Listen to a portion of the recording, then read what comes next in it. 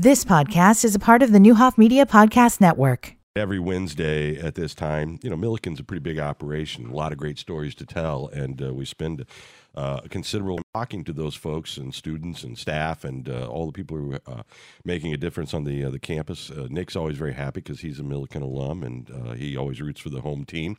And it's our great pleasure to welcome Dr. Jim Reynolds back to the program. Right now in life, we just got in visiting with Drew Early, who heads up the efforts at Memorial. Some of us have been looking at the pandemic, 3 years ago, thinking, okay, probably more than anything, healthcare, higher ed, is going to change dramatically because that shelf life that might have been 10 or 15 years down the road accelerated right into now.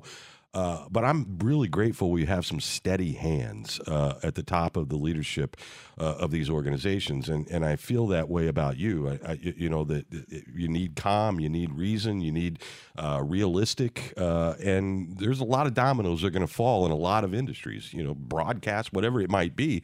We're just living in a different world 3 years later than we were. Yeah, it's entirely different than pre-pandemic. You could pretty much predict with a level of certainty how things were going to go each academic year. Not the case anymore. We can't predict accurately how many students we'll have at any one time on campus. It's changed so much. I mean, the modality of teaching has changed. Just the way that we recruit students, how they look to go to college. They're looking for an experience. And I think during the pandemic, a lot of them decided that this was not the experience that they wanted. They were going to wait until it turned out to be the right kind of place for them. So, yeah, it's entirely different than it was 3 years ago. The term, and I hate, in vogue terms, but, right sizing, and really not knowing where that lands. Particularly when it comes to remote learning, when it comes to parents looking at their kids doing this on a laptop, and then there's a value proposition of, what we're willing to do. And quite frankly, in higher ed in general, the same degrees are costing 170% more than they did, 20 years ago. So all of that factors in, not just a Milliken thing, but just campuses across America. That's absolutely true. I think that we have to take a good look at what we do all the time and make sure that we're doing the right things, the things that provide incredible value to a student's education, and make it so that the education's accessible to them. I think that's a big conversation in higher ed right now because of exactly what you said. Prices have gone up significantly, and I think there's real value in a college education, particularly at Milliken, of course. I think your numbers back that up. Yeah. I mean, when you look at the kids who leave your campus and the success rates that are there, I mean, I think you have an argument to make that that the value to that education is certainly there. Well, you've got some help. Which I'm happy for you. But let's welcome Dr. Sarah Kotick to the program. The brand new, and I say brand new, I mean, it's only been a couple of weeks, right, since the announcement? Not even a month, yeah. Executive Vice President. And here's where you got to be careful, because when they add Chief Strategy Officer, there's a lot more duties that come. Absolutely. Good morning and welcome. Thank you. Tell us a little bit about yourself. Where are you from originally? Sure. I'm from Omaha, Nebraska. Oh, I got a friend that's from Omaha, Nebraska. I'm sure I know them. Born and raised in Omaha. Earned my bachelor's degree in accounting, my MBA, and then my doctorate in interdisciplinary leadership at Creighton and University of Nebraska, Omaha. So that's great. Yeah. I'll give you the connection. It's Howard G. Buffett and that family. We even one of the things you'll know, because I know ag is going to be important to your future. The Ag Academy that was started with District 61. We took a trip out to the William Jennings Bryan High School in Omaha and met with their program. They'd started an inner city ag academy, and it was wonderful. So there's a lot of great stuff. I grew up within walking distance of William Jennings Bryan High School. Yep. Well, there's some it's a cool story, and they were very, very helpful. We had the great fortune to learn from their mistakes when starting a public school ag academy. Well, that's great. Welcome to the community. Thank you. What's your take so far? Well, I've had 20 years of experience in higher ed finance and strategy, and What I'm really impressed with, and I think we have all the building blocks we need, is we have great programs, we have great co-curriculars, and on top of that, I think we serve a bit on the whole pricing issue in higher ed. My research was really on tuition setting strategies, and I was happy to see that Millikin had adopted the Make and Promise back in 2021. You know, just historically, I'm a lifer here, so I've been around Millikin my entire life.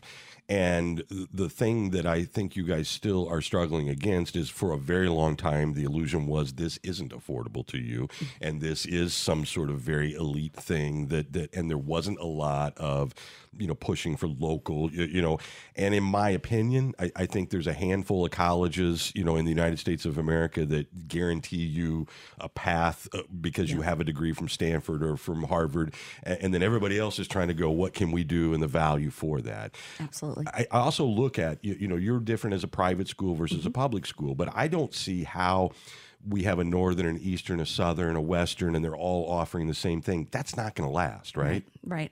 When you were talking about right sizing, I think that's happening in the industry of higher education. We're seeing it really even in our own backyard here. And so part of it is really making sure that we're distinctive and we serve those who are most in need around us. And so the Make and Promise program, what I love about it is that our local Macon County folks, if they want to attend, we can really get them there with very little or no cash out of pocket if they're living at home. Now, of course, we'd love for them to live on campus and have that campus experience. But you have to be a hybrid. I mean, the days of you're demanding how people do it are over in most industries, right? Yep. So, yeah, it's a great program. But you got to overcome a lot of years of sending up the other sign, and that takes a while. Yep. The perception in private higher ed is that it's elite and it's for those who have more than less. And really what is so ironic about that is that I find that colleges such as ours at Millikin, we really do a great job because of our size that we're able to make sure nobody falls through the cracks. Yeah. You walk across campus and the faculty know you, the staff know you, the president knows you. Yeah. And that really is helpful in succeeding and hitting your graduation goals. Yeah, and I can tell you, just visually, the campus looks a lot more like our community today than it did, even 10 years ago, which is a great testament to leadership and the the importance you put on diversity and making sure that campus looks like our community. Yeah, that's very important to us. It's one of the 4 pillars of our new strategic plan to have a more inclusive and welcoming campus, and we do a lot of programming around that. We had a wonderful event the other night for Black History Month. A spoken word artist that came in and I thought did an amazing job with a pretty decent sized crowd in Kirkland. We've got a lot of other things happening on campus that allow us to showcase the really rich diversity of our student body, our faculty and staff, and why it's so important to us. All right. So when you look at centers, across, if you divide up, degrees and programs, and how do you determine what's cost effective, what's not? I'm sure there's a difference between, somebody who comes to be a student and play on the football team versus somebody who wants to be a dancer or a director, and all those things cost different amounts to do. How do you get a handle on that? I know you want to try to be everything for everyone, but it almost feels like it's the opposite of that moving forward. Does that make any sense? Sure, it makes perfect sense. We're in the midst of looking at all of that right now and making sure that we have the right programs for the students that we serve. It's a challenge. I think that it's hard for people to understand that we're a business just like any other business. We have to be careful about how we do the work that we do, and I think it's always a good thing and it's the right thing to take a look at all the things that you're doing on a campus and to make some decisions that help your campus to grow and to be better at what it does.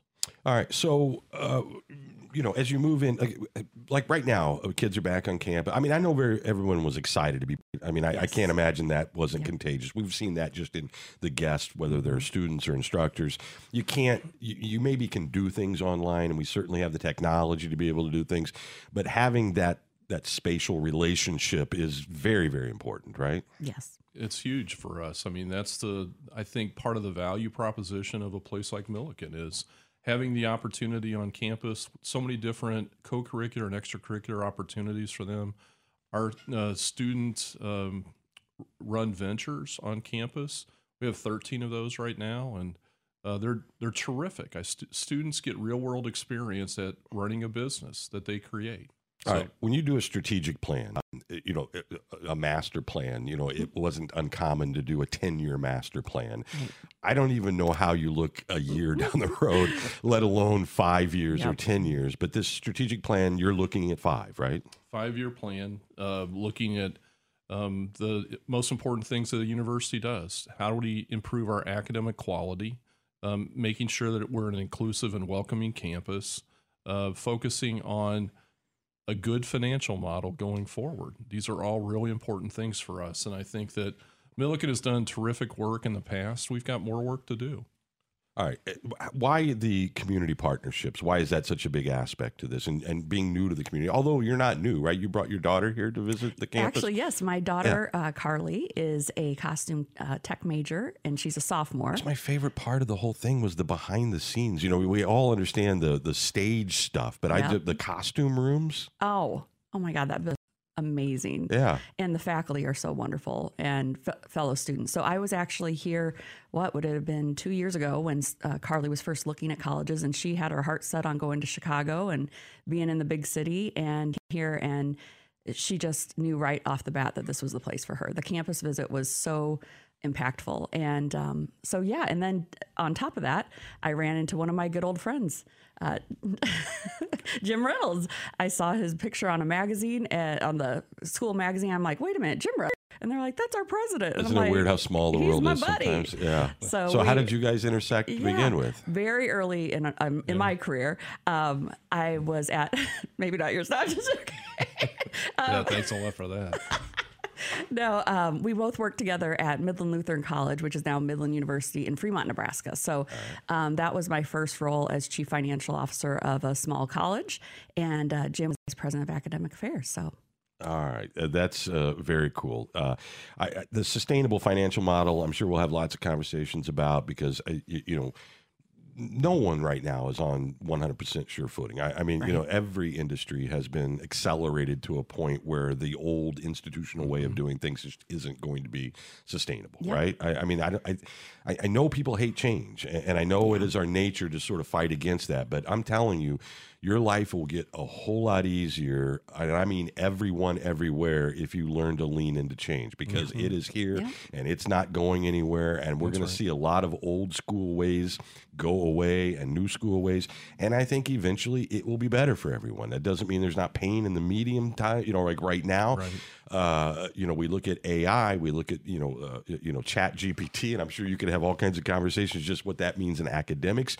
But we also see that 5 years from now, there will be a lot of career paths that we don't even know exist today. That's right. Yeah, I'm excited about the future for Millikin. I think that we're doing the right things at the right time, taking a very good look at who we are and what we do. The community relationship piece is really important to us as a university. We want to reach out and be a better neighbor to Decatur. It's a personal thing for me since I grew up here. This is my hometown, and I want to make sure that we're doing the right thing for Decatur. Your dad ran the Kroger, right? Yeah, he was the manager of the two Kroger time. There's the Brentwood Village store he opened in 1961. Wow. Yeah. I wasn't around for that one. Okay, thank you for that. I have my not so old moment. I don't recall that. But so you grew up here. You had when obviously you kind of knew the community, although it's changed a lot since then. How's your time been? Back. I mean, it's clearly the turn everybody went through.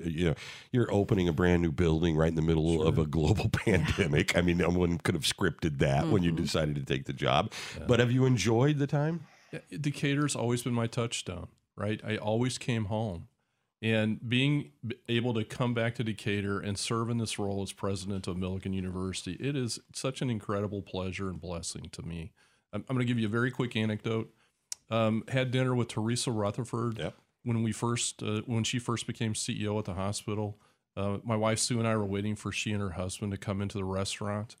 They walked in. I leaned over to Sue and said, I played junior league football with him in 5th grade. And we talked all night about junior league football. That's funny. That's just JFL over at Firestone, or would have been Firestone at the time. That's funny. So what surprised you so far about the community?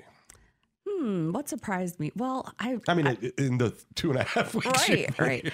You know, within the Decatur community, I've just been thrilled with the amount of arts. I fancy myself a fiber artist. I'm not really well known for it, but I love to crochet. Hang on a second. How unusual is it to have an accountant artist, right? Yes. That's left brain, right brain. In most people, that doesn't come, together like that. One of my superpowers, I think. I think so too. Well, Nick is an art graduate of Millikin University, so glad to hear it. We are big supporters of the arts, yes. And there's a lot more today than there was even 5 years ago, and I think a lot more to come. And I think Millikin can play a huge role in that because you got a lot of really creative people on campus. Yep. I was just looking at a showing. I think the staff has an art exhibit coming up. Is that right? The faculty? That's right, yeah, this weekend. Yeah. Towards the end of this week, they'll have their faculty exhibition for this year. Yeah, that's cool. All right, Campus Visit Day, Saturday, February 25th. You can rsv.edu/visit. What is it you're looking for? Who's invited? Give me the details. Any prospective student that wants to come and check Millikin out, come on campus and hear about all the good things that we do. We'll talk to you about our 99% success rate. 6 months after graduation, every student, 99% of our class is either gainfully employed or in professional or graduate school. So we want to talk about how good we can prepare you for life after Millikin, and the opportunity to talk about a $1,000 book voucher as well. All right, and what time? Or where do people go? I mean, I was looking for that. I guess I could probably pull up the website here and find it. But it's a big campus. It's kind of like where's the front door? Right, it's University Commons. If they'll come down towards where the old Staley Library used to be, that's our student center, University Commons. Just a terrific building, and that's where we all get started. All right, and it's 8:30 to 2 on Saturday, February 25th. And if you haven't been for a while, I think you almost find the campus unrecognizable. I mean, I don't understand the architects. Oliver in earlier with the new public school that's being built. But the ability to sort of maintain the feel and the look, but modernize is just such an impressive thing to me. Yeah. I don't know how they do it. Me neither. I'm a biologist. I don't know anything about building a building. But you stand in that theater and that school of theater, and it is as modern as anything you will see in the United States of America. Yet it fits in the middle of this campus incredibly well. Yep. All right. Well, listen, don't be a stranger. Welcome to the community. Thank you. And we're glad to meet you today, and we look forward to keeping people informed of what's happening at Millikin over the next weeks and months and years, and keep up the great work. I know it's not an easy time in anything trying to figure out the lay of the land, but we're glad you're here doing that. Thank you, Brian. Thanks, we appreciate Brian. you. All right. You've been listening to the Newhoff Media Podcast Network. For more, visit newhoffmedia.com.